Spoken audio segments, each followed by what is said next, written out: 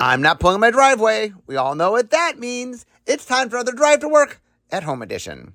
Okay, so today I'm talking all about enchantment types. For example, creature types, goblin, elf, merfolk, etc. Every card type has types associated with it. So today I'm talking about the ones associated with enchantments. So these are sort of subtypes that go with enchantments. So there are, I think there's 9 of them. 1, 2, 3, 4, 5, 6, 7, 8, 9. There are 9 of them. And I'm going to talk about all of them, how they came to be, and what it means for the future. Okay, we'll start with aura. So aura is the enchantment subtype.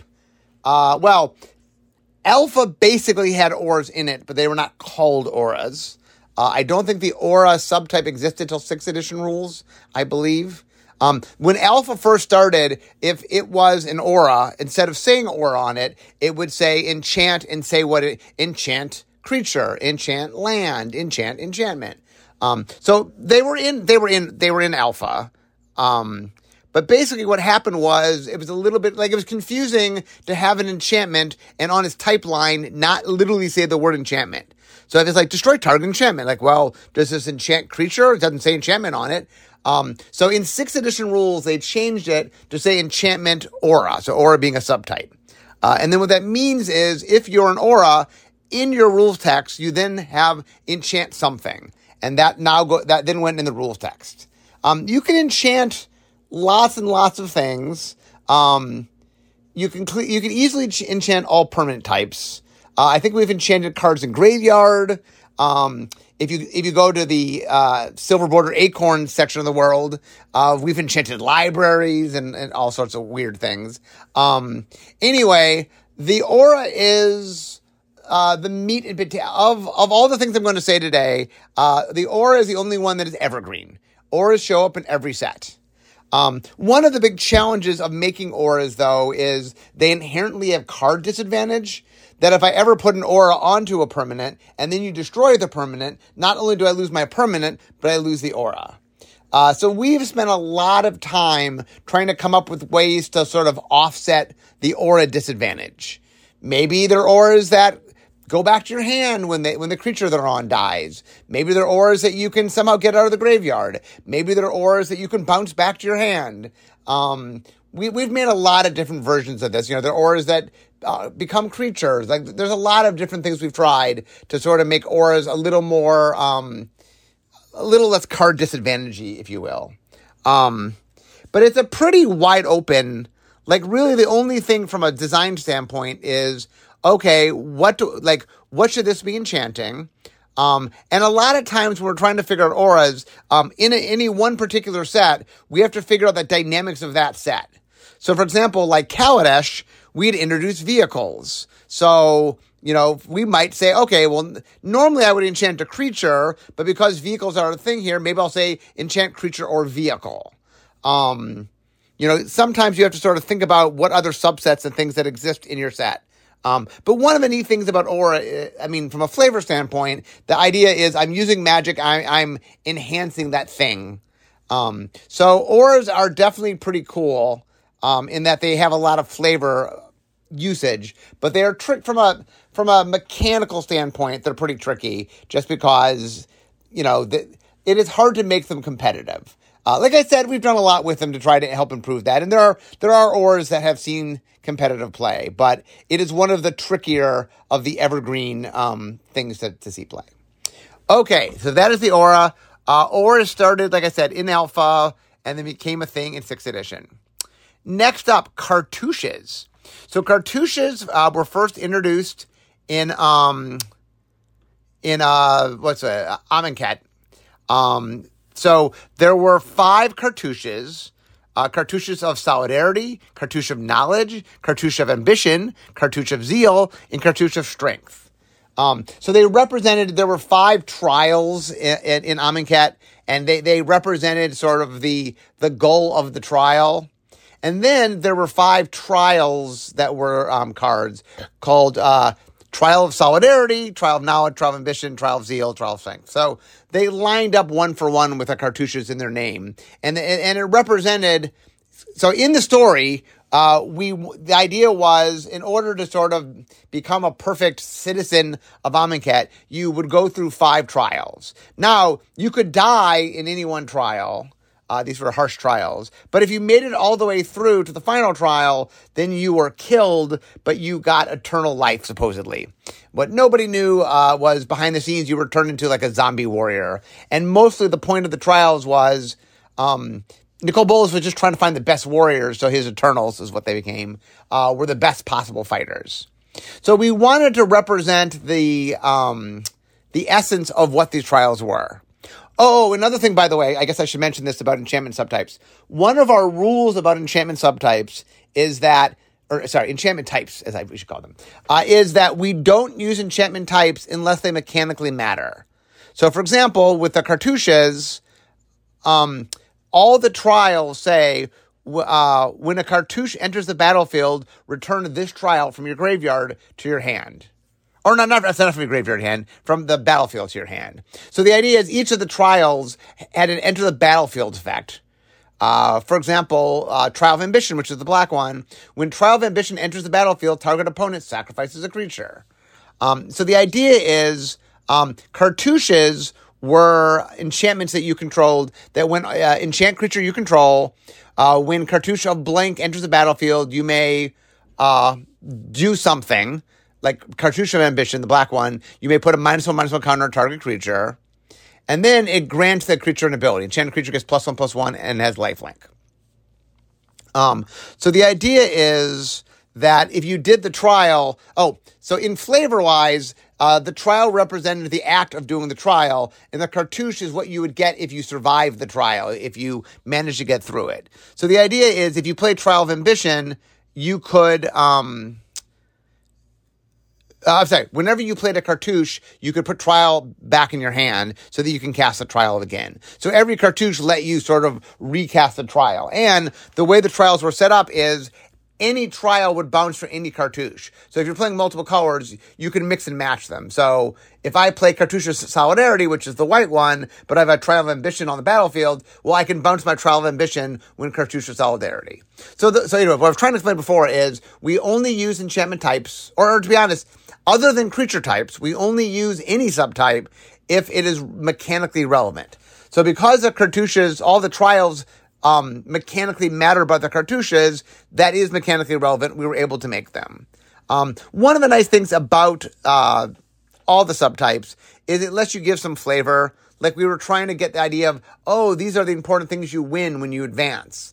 And we wanted to call them cartouches, and so it was a matter of figuring out how do you get that word on there? It could be in the name, but making it a subtype and making it mechanically matter just added another layer on too, which is pretty cool. Okay, the next enchantment up is Curse. So Curses first showed up in original Innistrad.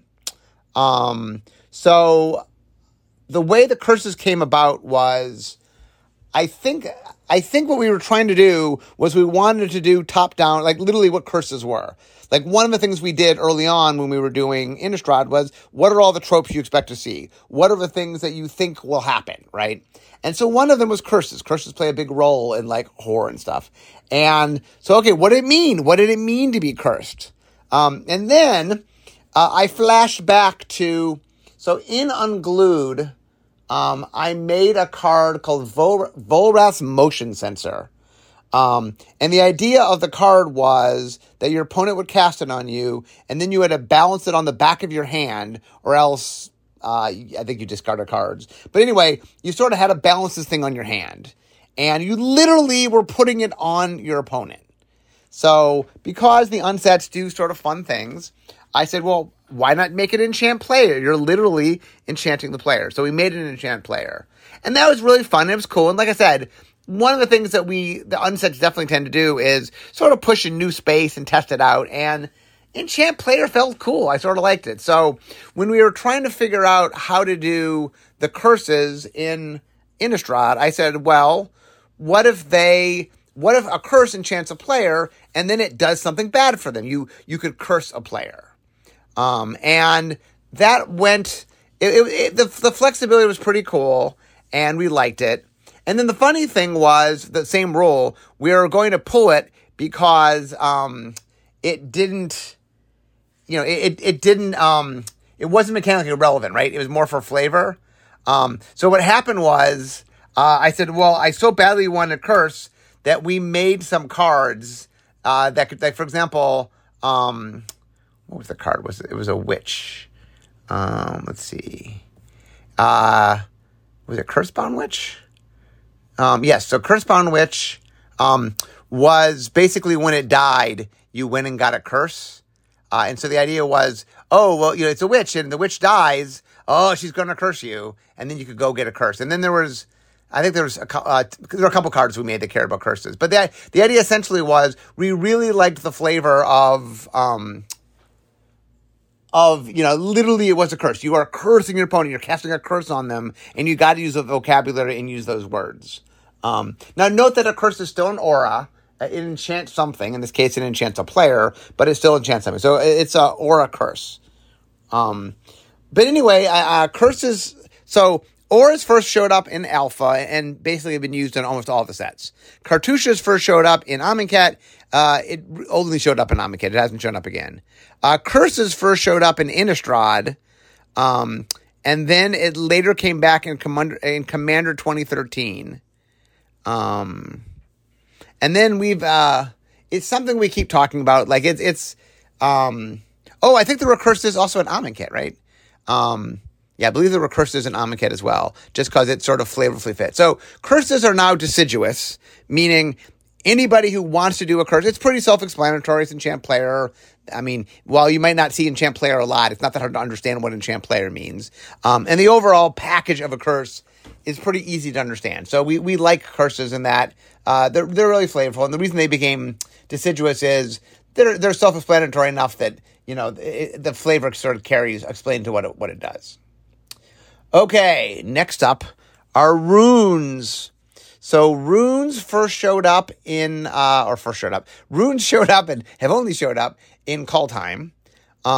So there were 5 runes: the rune of sustenance, the rune of flight, the rune of mortality, the rune of speed, and the rune of might.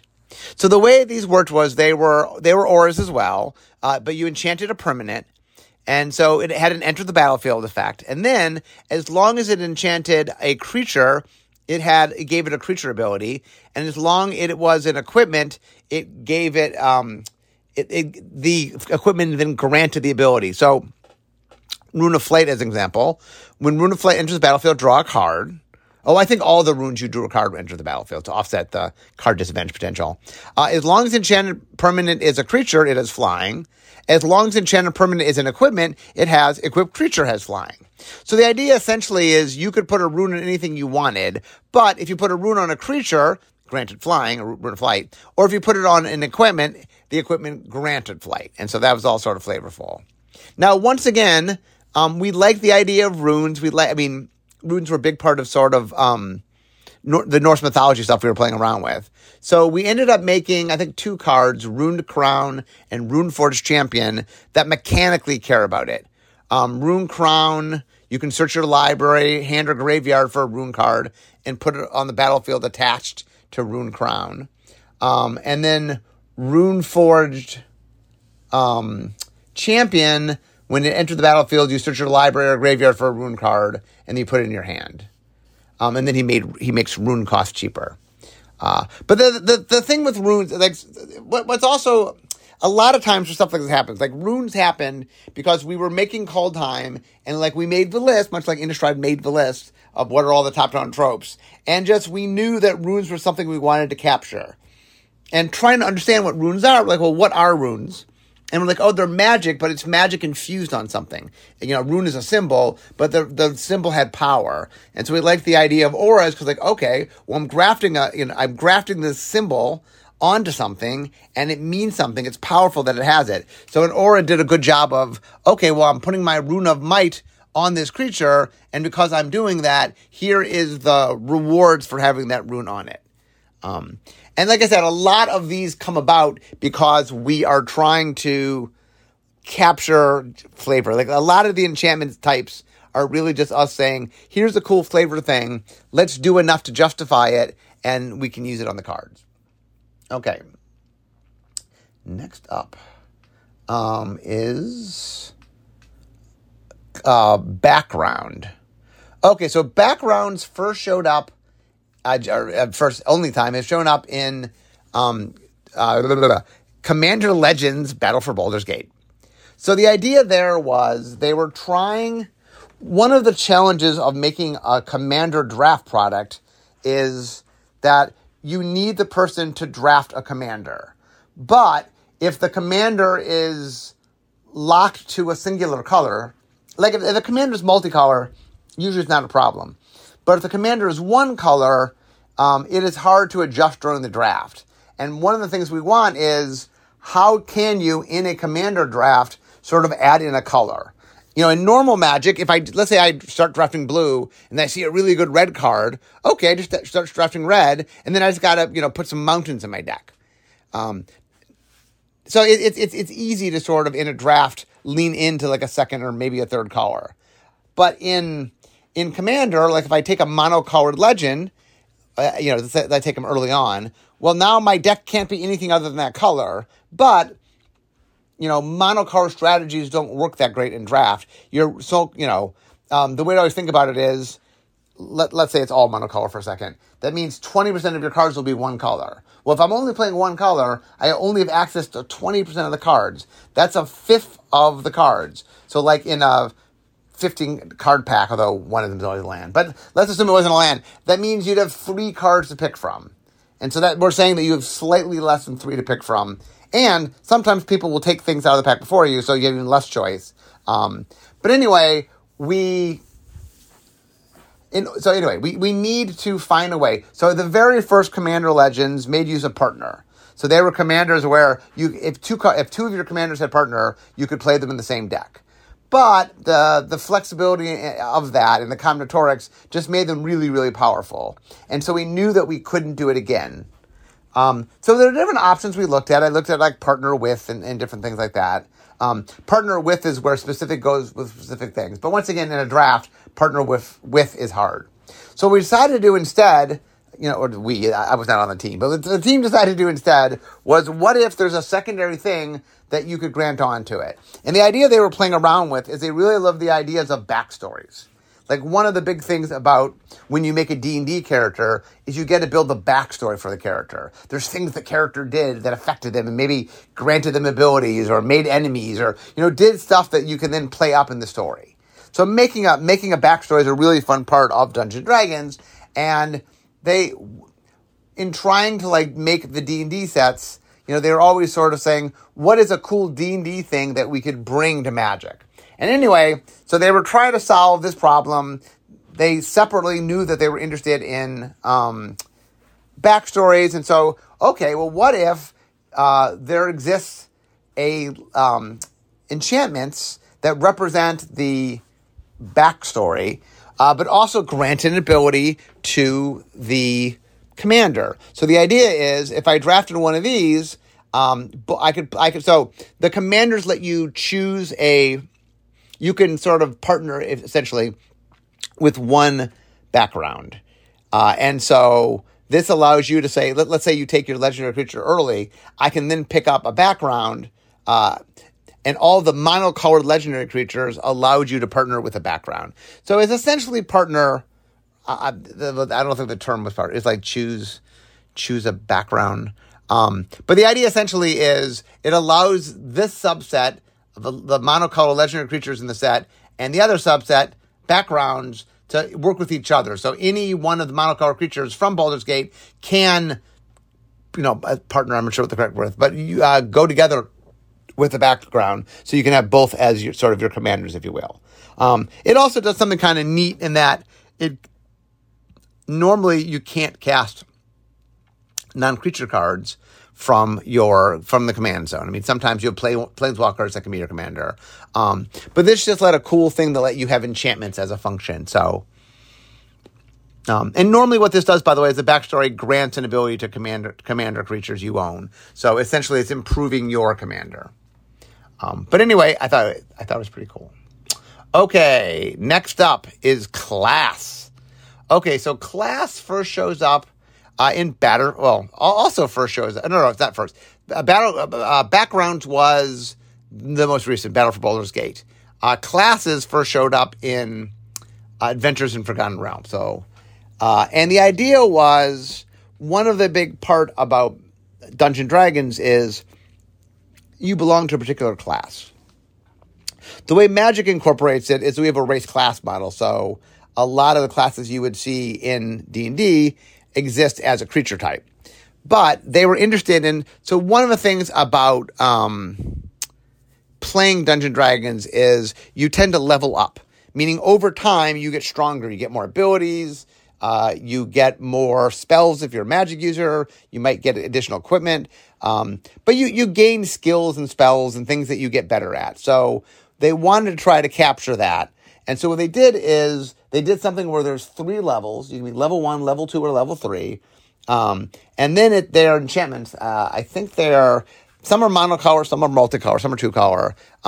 But it matches sort of all the classes. And we had done most of them in Adventure Forgotten Realm.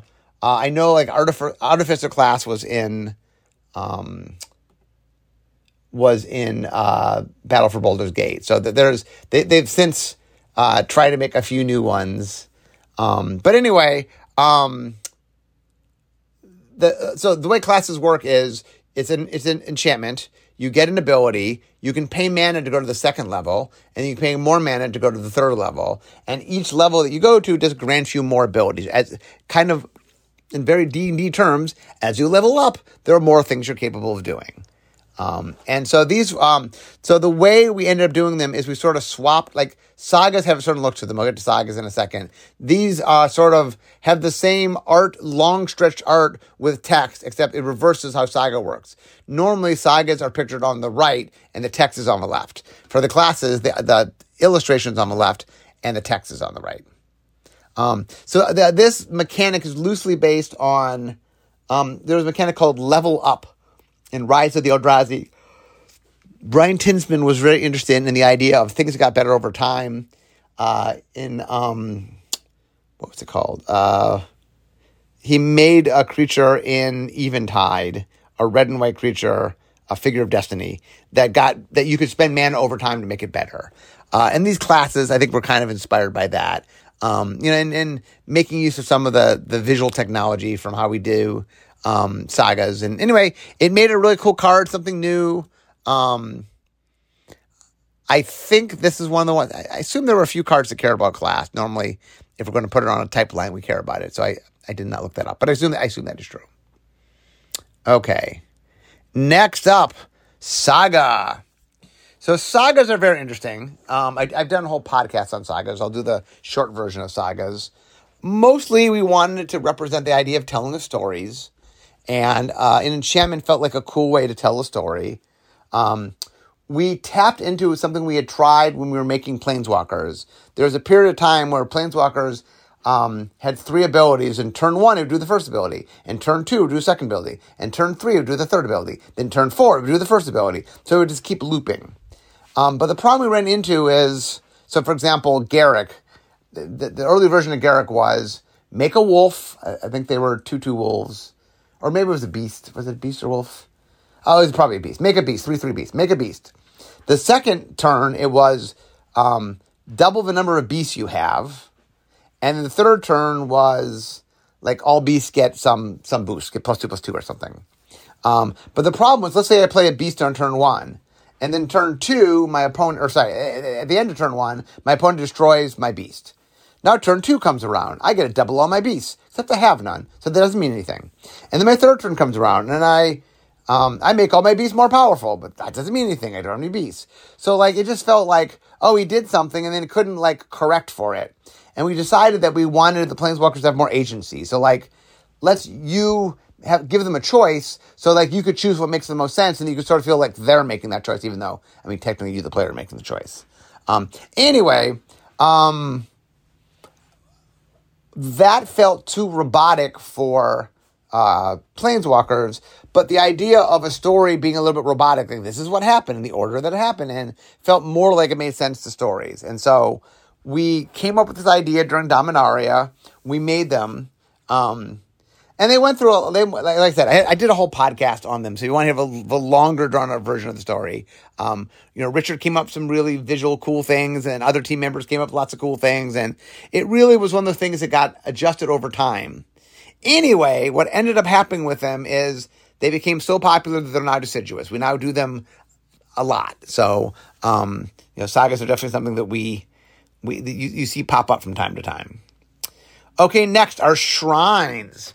So shrines were introduced in Kamigawa, so Champions of Kamigawa.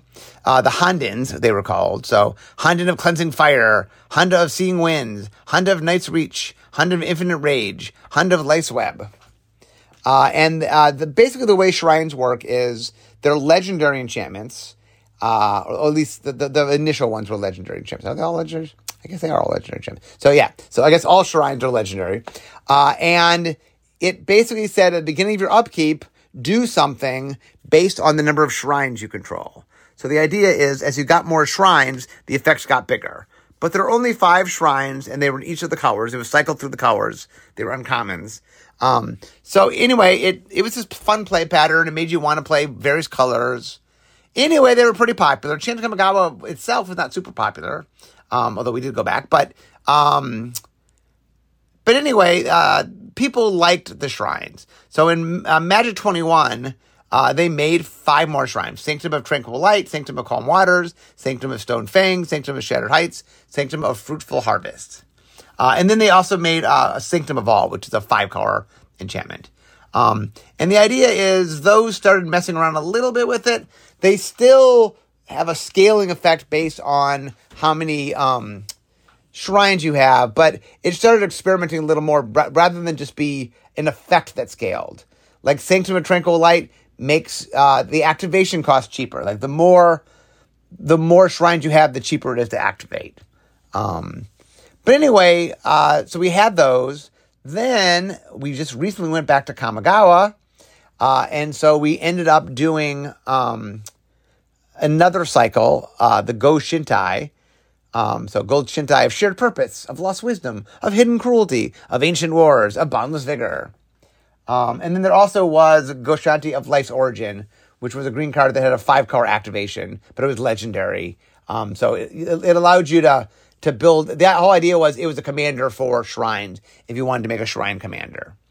Anyway, shrines have some play design issues in that most of the shrines all scale on their effects. So we have to be careful how many shrines we make, because every time we make more shrines, it just makes all the shrine cards more powerful.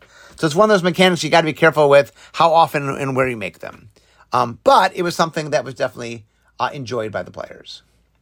Okay, the final enchantment type is Shard. So Shard is interesting in that only one card makes a shard, and that is Nico Aris. Nico, they were a planeswalker introduced in Kaldheim. Our first non-binary. Well, I don't know how I want to count Karn, but anyway, not counting Karn. The Nico Aris is the first non-binary planeswalker. But anyway, so Nico, one of their abilities is when they enter the battlefield, they create, it has an X in their mana cost, X, Y, blue, blue. And when Nico Aris enters the battlefield, create X shard tokens. And shard tokens are, they're enchantment tokens. They have 2, sacrifice as enchantment, scry 1, then draw a card. And so it's kind of like a clue. In that clues, you can sacrifice to draw cards, except these let you scry before you draw. I think the idea when we made this was that shard tokens would just be a Nico Aris thing, although he hasn't come back. They haven't come back yet. So, we haven't had an opportunity to do that. So this is the only card that makes shard tokens, but it is the only enchantment token right now that has kind of a locked effect. If I did a podcast on artifact, types, which one day I probably will. There's that has clues and treasure and food and blood. So that is a lot more sort of locked in, types, where shard is the only one, although there's only one of them right now. Anyway, the thing I do think, the interesting thing about the shards is I do think we've really enjoyed making tokens that have sort of a shared, like, a set has a theme, and that theme is a token, and all the tokens do the same thing, but it allows you to sort of have a more grandiose gameplay and make some more connective tissue. Like it's really fun that, the vampire set had blood in it, or the fairy tale set had food in it. I do think that we will find places to do more enchantment tokens. I think as we look forward, that it's one of those places we haven't tapped in too much, that I do expect someday we will tap in more. But the coolest thing in general about these is there's lots of fun flavors in subtypes. And, when you look at sort of all the stuff we can do, be it, curses or sagas or runes or classes or backgrounds, like there's a lot of really strong flavor there. And so I definitely enjoy seeing the enchantment types because they really add some value. And it's something that, as time goes on, as, like one of the tricks about making a game in its soon to be 30th year is we've done a lot. There's a lot of things we've already covered, and trying to find new space to carve new things, and tokens have done a fun way of doing that. So I do expect to see more enchantment types. I can't talk about the future, but it is something I do expect to see more of. Anyway, guys, I can see my desk, so we all know what that means. It means the end of my drive to work. So I hope you guys enjoyed sort of the jaunt through enchantment types. And I guess I'll talk to you next time. So it's time for me to stop talking magic and start making magic. I'll see you guys next time. Bye-bye.